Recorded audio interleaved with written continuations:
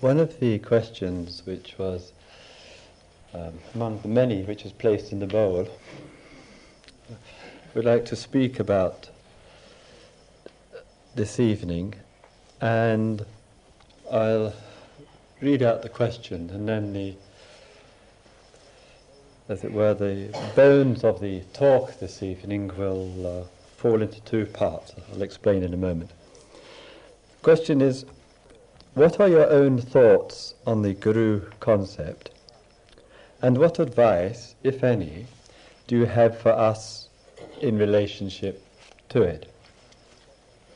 And I would like to take that question and then expand out a little bit further, and, if I may, just speak a little bit about that in terms of the personal perceptions, as the person has written a note has asked. Since I'm involved in the spiritual business, so to speak,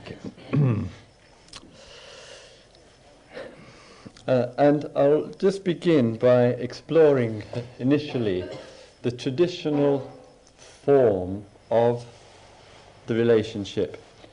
And it's quite vital right from the very beginning, and particularly with a talk of this kind of area where we're discussing relationship, role, authority, dependency, liberation, that it's particularly important that what is said is right from the beginning perceived experientially to be a particular way of looking. Otherwise the whole talk is purposeless. If the talk is perceived to be coming from some authority. So I'm speaking in this talk, in every other talk, and in every other communication, and everything I've ever said in my whole goddamn life, that this is the way I see things. And it's never to be seen as something different from that. Similarly, everything you say in your life is the way you see. And sometimes we meet, and sometimes we don't. That to me is obvious. What are your own thoughts on the guru concept, and what advice, if any, do you have for us in relationship to it? In a very general way, with regard to the background, that is, the long-standing historical background, it has shown itself in the East and in some of the Western traditions in a form of relationship in which we might say, speaking generally, that the gap, or a gap, is acknowledged.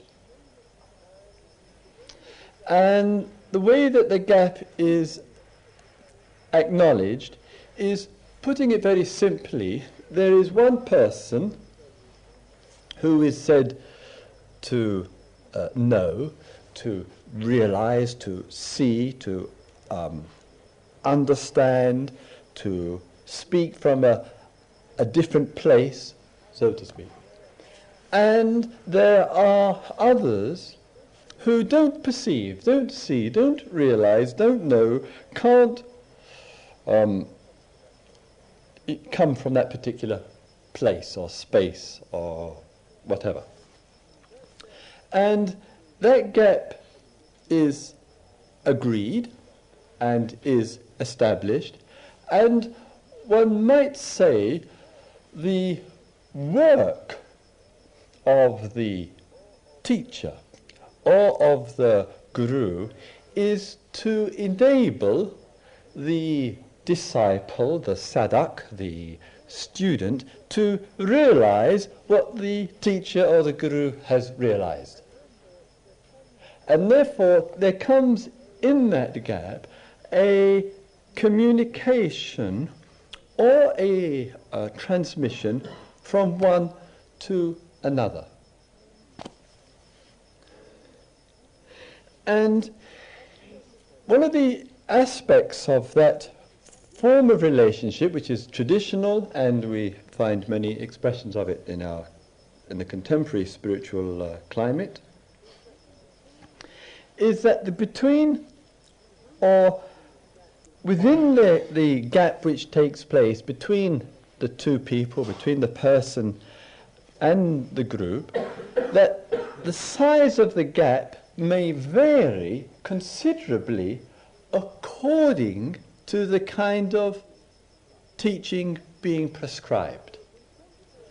So in some forms of relationship, the gap is smaller, it's spoken of as teacher, student, and there's a certain degree of equality, shall we say, and there's not a great emphasis placed on the gap. And there are others where the gap is made and seen to be, skillfully and otherwise, to be very great. So sometimes, shall we say, in the Buddhist tradition, to take one of many traditions, and very much in some of the Hindu traditions, the guru is regarded or is as being one with the truth, or one with God, or one with liberation, or Buddha nature, or whatever. And sometimes the guru figure, the authority figure, will say, he generally, it seems to be he, unfortunately, but anyway, he will say, he is speaking from that. He has realized that. He knows that this has happened to him, and therefore it can happen for you if you connect with me. And that can be said, of course, both egotistically, it can be said with humility, and the whole spectrum in between. Sometimes the gap is, when it is enlarged, shall we say, to such a dimension, the teacher, the guru figure, may not be making claims about himself or herself, but as part of the teaching process, the methodology of teaching, the teacher is to be seen to be one with the Dharma, or that means the teaching, or one with Buddha, and that contributes and may induce within the devotee, within the sadhak, the student, a devotional frame of mind, because one has agreed to elevate this particular person to the status of transcendence.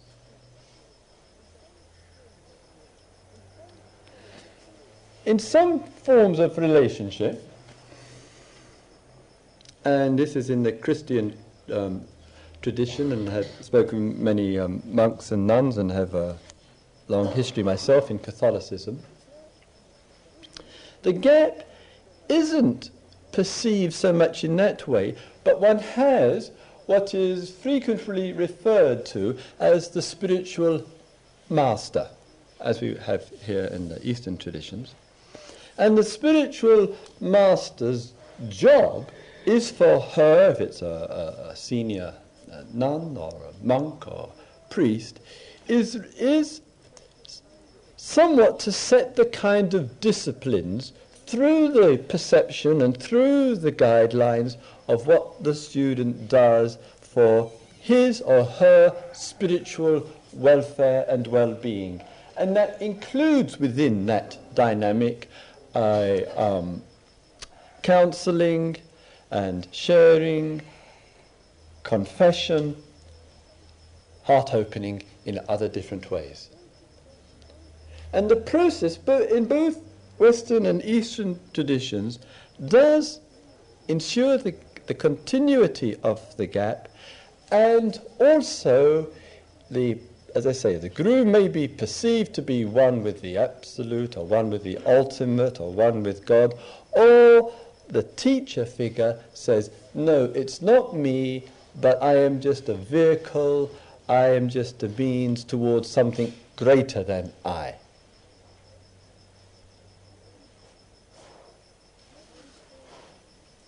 And I would say, generally speaking, this is the traditional and contemporary form of relationship. And I'm not saying that to cast judgment better or worse, but within that a certain kind of role is established between two human beings, or a group of human beings, and another human being. And this role can be very nurturing inwardly. The role which sometimes, because of the gap, can have a certain similarity between parent and child. And sometimes we notice in ourselves that with some types of people who may be charismatic, strong, spiritual presence, or certain manner or whatever, can bring out of us almost a childlike response. Almost the young in us looking up to, with a certain adoration and admiration and possible projection onto this other human being.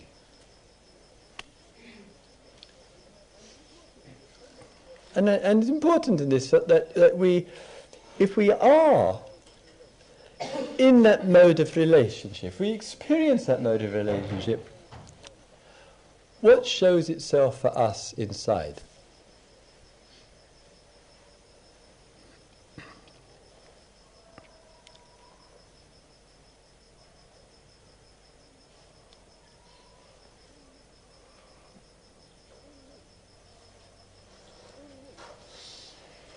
In this,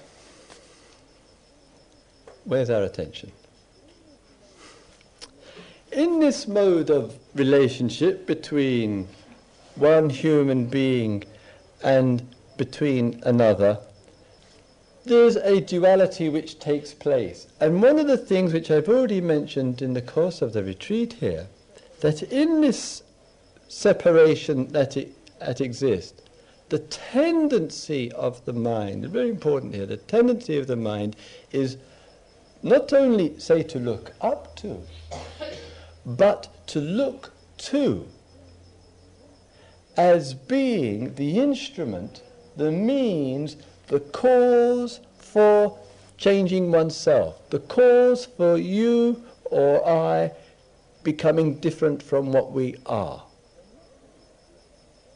And naturally, spiritually, in other activities, we want to see and facilitate and bring about change.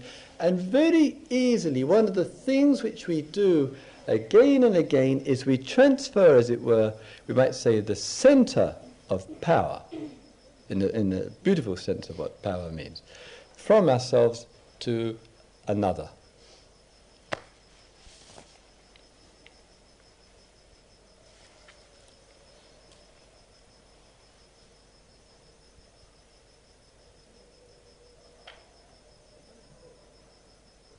If I may say, let's talk a little bit personally here. I have had the privilege of spending some 10 years in this part of the world, in Asia. And 6 of those years I was a monk in the Buddhist tradition. And spent time with teachers, 2 particular teachers, Ajahn Dharmadoro, who used to be, not now, in Nakhon Si Thammarat, that's a town in the southern part of Thailand, some 15 hours south of Bangkok. And rather amusing, well, sad really, the Nakhon Sri Thammarat, the actual meaning of the word is Nakhon means city, Sri Dharma, Nakhon Sri Thammarat. Rat is Raj. So the name of the city is the city of the kings of Dharma. Now this particular town of Nakhon Sri Thammarat, in the province of Nakhon Sri Thammarat, has the unenviable record of being one of the most violent-ridden cities in the Far East.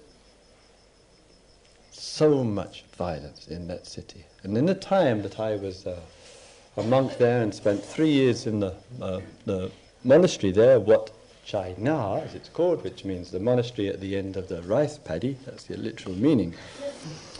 And it was, of course, that weekly, corpses would be brought into the monastery for cremation, and sadly, 50% of them or more probably were people who had been murdered, killed.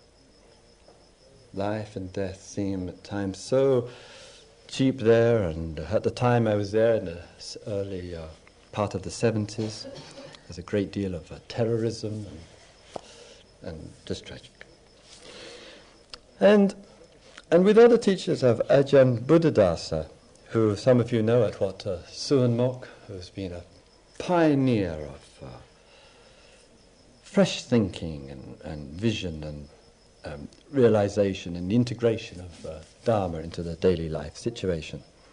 And I came from Thailand to India, and in this part of 3-year period, I think it was, which I spent in India, I travelled all over India, having had the opportunity to stay in a wide number of ashrams and Christian centres and Mahayana centres and Vedanta and with karma yogis and a whole variety.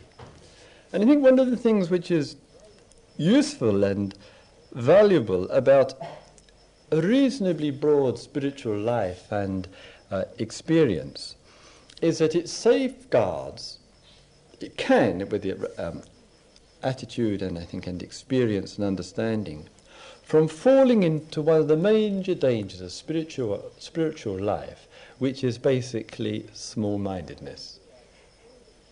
And the spiritual life, for all of its talk of liberation and freedom and love and interconnectedness, it seems so frequently to be long on talk and short on awareness and understanding.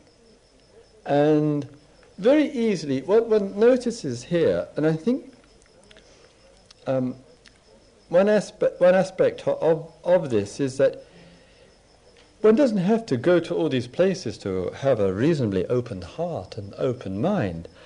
But the sense, I do feel that in one's working on oneself, in one's connection with teachers and teachings and whatever, that one has to guard and watch the mind. I mean, watch it like a hawk watches the sparrow running through the corn.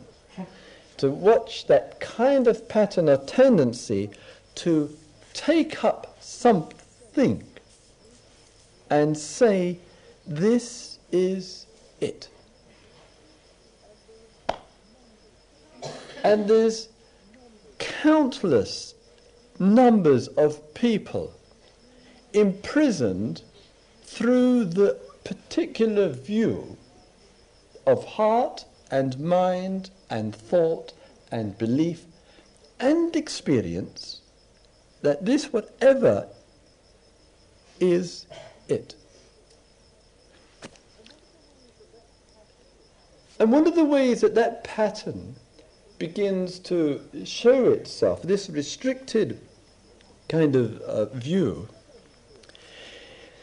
is not only through attachment and clinging and identifying with and being preoccupied about and obsessed with and caught up in. But one of the ways that it does show itself is in language.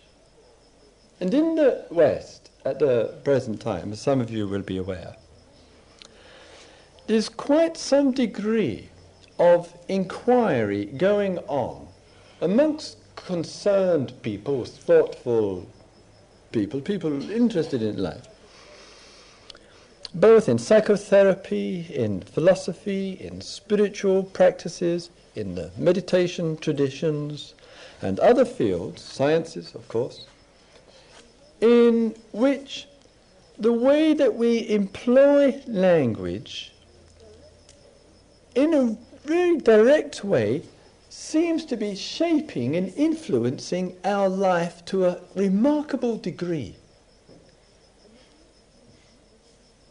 And that we need to explore ways to give real care to the way we employ the language. Because the language, in the way we relate to it, seems to frequently determine what we are, where we are, with who we are. In other words, if you spiritually, that's what we're touching on this evening, say to yourself, in the countless ways that you may say to yourself, and I may say to myself, I'm involved in, I feel connected with, which is fine, obviously, to say. It's a language of appropriate expression. But what occurs through the sheer frequency of repetition? I am practicing this. I am with this person. I am doing this, or whatever. When we keep repeating it through thought, through speech, through letter, and through whatever mode, the mind begins, so to speak, to wrap itself around that thought. It begins to make something of that. And as it begins to make something of that thought could be vipassana, it could be Buddhism, it could be liberation, it could be technique, it could be choiceless awareness, it could, whatever, all the varieties, immense number of language that we use, that when it begins to wrap itself round the thought through sometimes sheer frequency of expression, we then begin to find ourselves living in a divide. A divide which says this versus or against or compared to that. And this divide is the curse of the spiritual life. And it may not actually be intentional. Sometimes it is, it's just sheer, blatant clinging. One has just become a religious maniac, and one thinks one's got it, or one knows someone who's got it, or whatever. And that movement gradually or quickly, often according to the emotional need, takes a hold of, and it creates and establishes its own discrimination. If one has a hold, one can't but help compare that holding on with something else. Holding brings its own discrimination, its own judgments, its own approval and its disapproval, and right and wrong, good and bad, because the holding mechanism has got itself present. And it's like a fungus, you know, it's not, as it were, deliberately intentional. It's a gradual divisiveness which sets in, almost as it were, moment by moment by moment, when we engage in anything which is repetitive. And we're talking about the spiritual life here.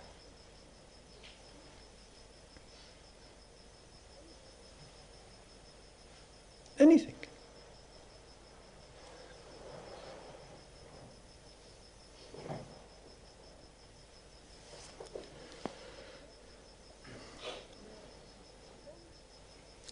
Now, some teachers, some authority figures, some gurus, and one has to listen to oneself, I have to check in with myself. It could be interpreted that that person, that authority, actually has a vested interest in repeating and maintaining and supporting. Because, as in many fields of life where one has authority, and authority, remember, is something which is given, where one has authority in a situation in life, one does get a lot of approval. Authority gets rejections, admittedly, but generally speaking, it's not too difficult, especially, if I may say, in spiritual life, to surround oneself with people whose heads more often go up and down than from side to side.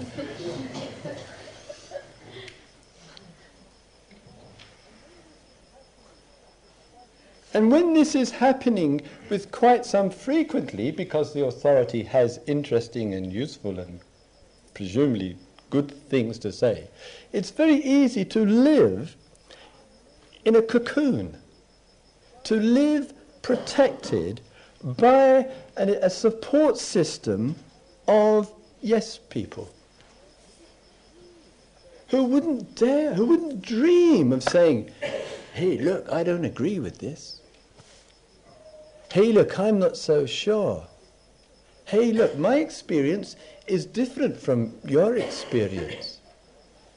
And it's very difficult for us to actually say to someone who is so able to impress, and impress very deeply, not just superficially, so difficult to say, yes, you make a very strong impression, however, I've still got to listen to myself because I've got to live my life.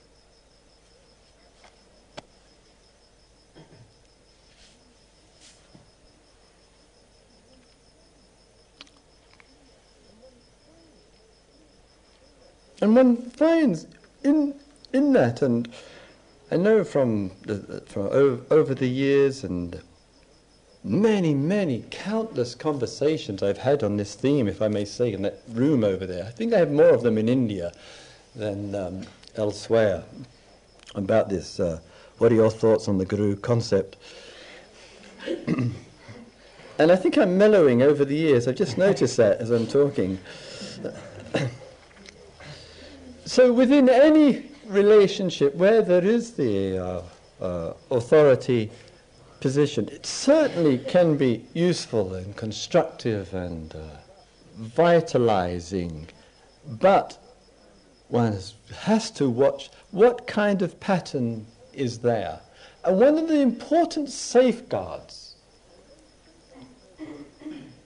and sometimes I notice with people, with friends and groups and so forth, that there is a reluctance to use thought. And thought gets a very bad press in the spiritual life. And I feel that sometimes there is such an exaggeration on the importance of experience, or the importance of emotion, or feeling, or going deep, so to speak, that there is correspondingly with this a rejection of thinking clearly, of thinking something through.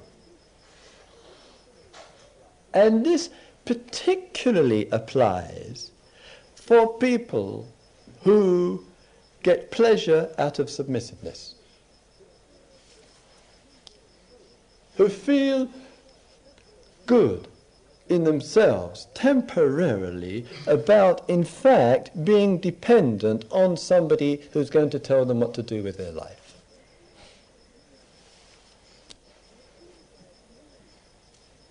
And it seems to me, with regard to our relationship with other person, that the sign of a healthy spirituality is one which actually embraces the whole of the person. And, as I was saying last night, no person exists alone. Never has, never could. So therefore, the whole of the, shall we call it, the human organism. So what I mean by that is, some of you may be connected with or associated with a particular kind of work or practice. People may say, hey, Christopher, you're connected with the work of, and it's putting it simply, sit and watch, walk and watch, whatever's happening, it's happening, it's not saying anything about anybody. That you might say that's what the communications here are about. And in any kind of relationship or activity in terms of spiritual work, a healthy organism, a healthy spiritual, social organism brings in thinking, concerned thinking, should we say critical thinking, to examine the process that it's in. And I feel personally concerned, either in any situation which I am involved in, or particularly when I am communicating and listening to others and other spiritual practices and traditions and processes of realization, when all I can hear is excitement, enthusiasm, admiration, and a feeling life which doesn't seem to be integrated and in balance with looking at things very carefully to see what the condition of the organism is. And sometimes in spiritual life, when we're very much involved with something and very much committed to whatever it may be, we are in fact quite reluctant to feel critical, because we identify being critical as being negative. And we don't want to be negative. What will Guruji say? We don't want to feel critical or negative, because what will the other members of the Sangha say? The other members who are participating say, or the satsangs say, the concepts used here in India. So I feel health in life, spiritual health in life, is willing to stop and question and, if necessary, voice what one is experiencing. And sometimes it really is disturbing. And I know over the years of quite a few people who have expressed some concern, express what they are concerned about, what they're hearing, or what they've been told to do, or what they've been expected to believe, or be like in some particular way. They've got some model of how they should be, and it's not how they are, or whatever. And they've expressed concern, or protest, or even anger, and feeling quite negative about it, only to find that he or she has then been quite excluded. That it's not acceptable within that organism to hear the voice of protest, the voice of criticism. And I would say if a spiritual organism or a social grouping can't internally examine its own processes, it's in a very unhealthy condition. Very unhealthy, and the outcome of it is it's just old-fashioned narrowness, wrapping around a handful of concepts and experiences, and all that sectarianism that goes with it. We must be free to be questioned, to be criticized, to be examined, as we must be free to enjoy and learn from as well.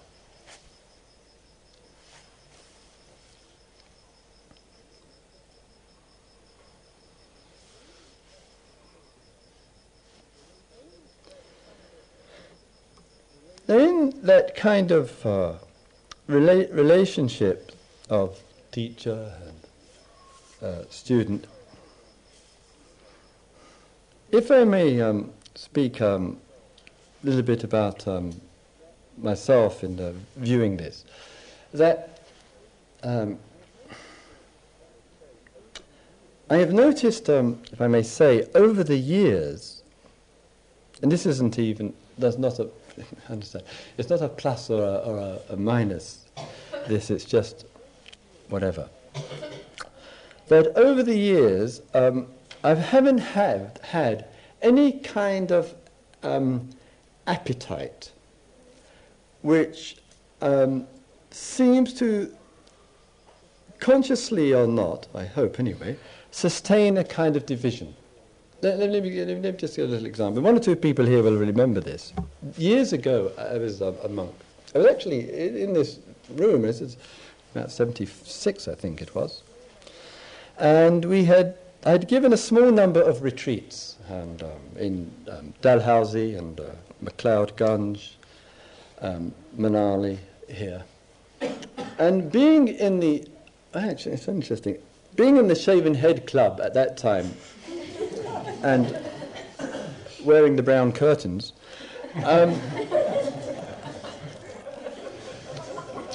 the tradition was, as it was expected, was that I was placed on a higher position. Now could rationalise it, say, well, actually it's better that I'm higher because then I can see people at the back, my voice will carry, etc. Always had very good reasons. And then, out of that, the very structure, the very form seemed to contribute psychologically or emotionally to some kind of, I consider, unsatisfactory kind of human relationship. Some kind of gap got set in, is it not because of, but in conjunction with the sitting form. And this is basically, I felt it reached rock bottom when flowers and candles and incense sticks started appearing in front of this little table. To me, we were all in the pits, and that was enough. And in that kind of situation, what may be for other teachers and may get pleasure and satisfaction and appreciation and gratitude and is quite touched with, for me personally, I found it utterly unsatisfactory. It seems to me what's vital is we pay respect to each other as partners in life, and we pay respect to ourselves as well. And I've noticed that over the years, in terms of Dharma communication and engaging in this work, that not only I experienced no interest in that form with that strength, that gap or potential for gap, but similarly, the whole concept of teacher-student. And someone wrote to me quite recently, a friend, and he asked, in fact, if he could come and see me to talk about it. He said, as much as I remember, something like, Christopher, look, I for years have considered you my teacher. But I've never felt that you've considered me as your student. I'm quite troubled by this, and can we talk about it? So we went to the chai shop in Totnes. Can recommend it, by the way. And free advertising. And in discussing, and this has happened a number of times over the years, it doesn't seem to me that relationship, though it's traditional and though it's contemporary, etc., is necessary for, in this case, myself and another, to formulate that kind of relationship. I don't think one needs to actually, for spiritual life, to actually have that kind of role identification. My sense is, my feeling is, that we can approach the whole being together without that kind of role. Of course, I've got countless privileges, you know. You lot have to keep silent, and I can ramble on, morning, noon, and night, and you're very generous about it.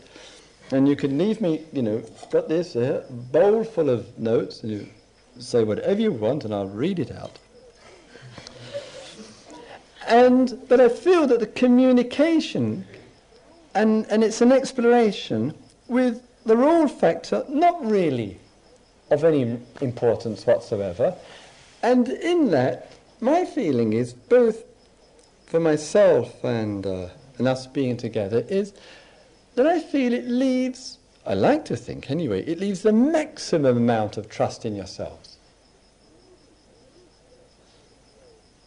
There may be, and there is, I like to think, a flow and exchange which takes place between us. And there may, hopefully, be some learning which takes place between us. But vitally and essentially, you are you, I am I, and we're here together, and we're just seeing how it's unfolding. And if I may say, one of my main inspirations for this is the women's movement. I think the women's movement has been one of the most beautiful and profound movements in Western society, because that kind of exploration is taking place amongst women. And I think we as men, with all the traditional roles, hierarchy, privileges, etc., etc., I think we as men need to explore our form of relating and not just keep sticking to the old model that we've got and we've been given and we've been so glad to have.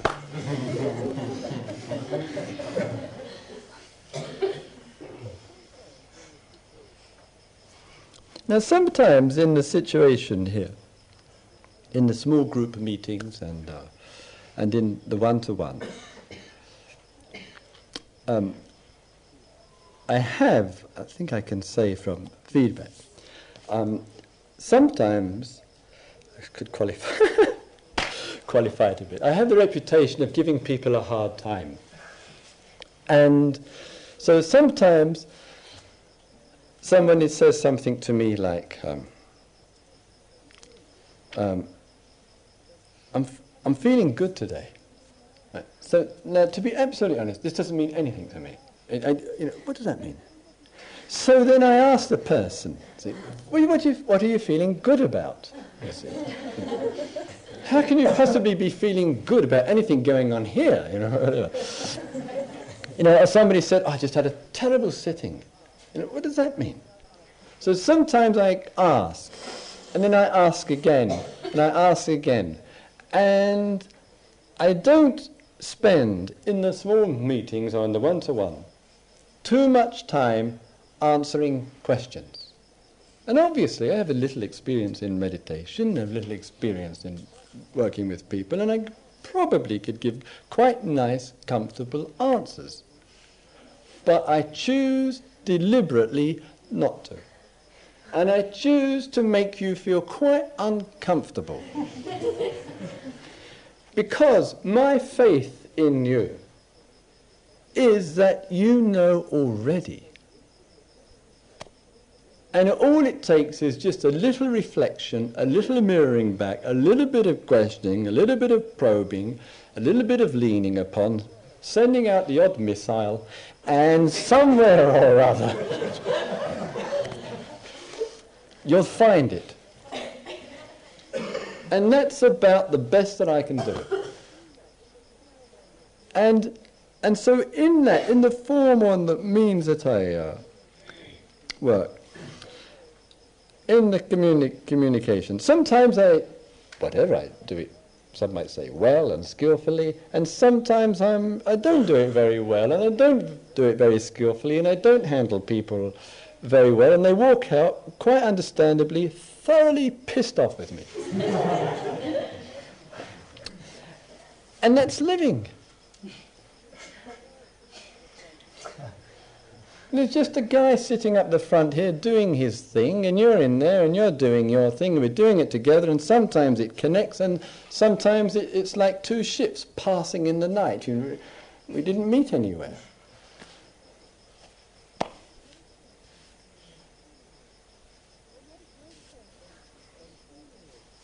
And my sense and feeling with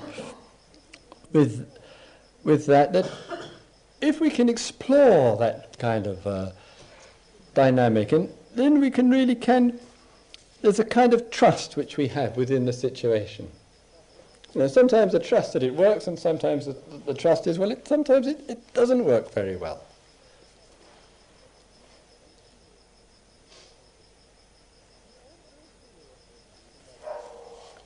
And I feel it in that over the time and over the years of working in this, that keeping, as it were, if I put an emphasis on it, the Dharma of the here and now, not giving too many outlets in terms of future and past, but keeping it as clear as possible with experience and with language, as clear to the here and now. My trust and faith is that we discover freedoms within ourselves. Freedom to experience what we're experiencing, freedom to say what we need to say, freedom to be who we need to be, who we are, and it's there already. I don't think of meditation, as it were, as this going somewhere else. I just don't think like that anymore. I don't think I ever have done. That right now, let's be free to see. Just be free.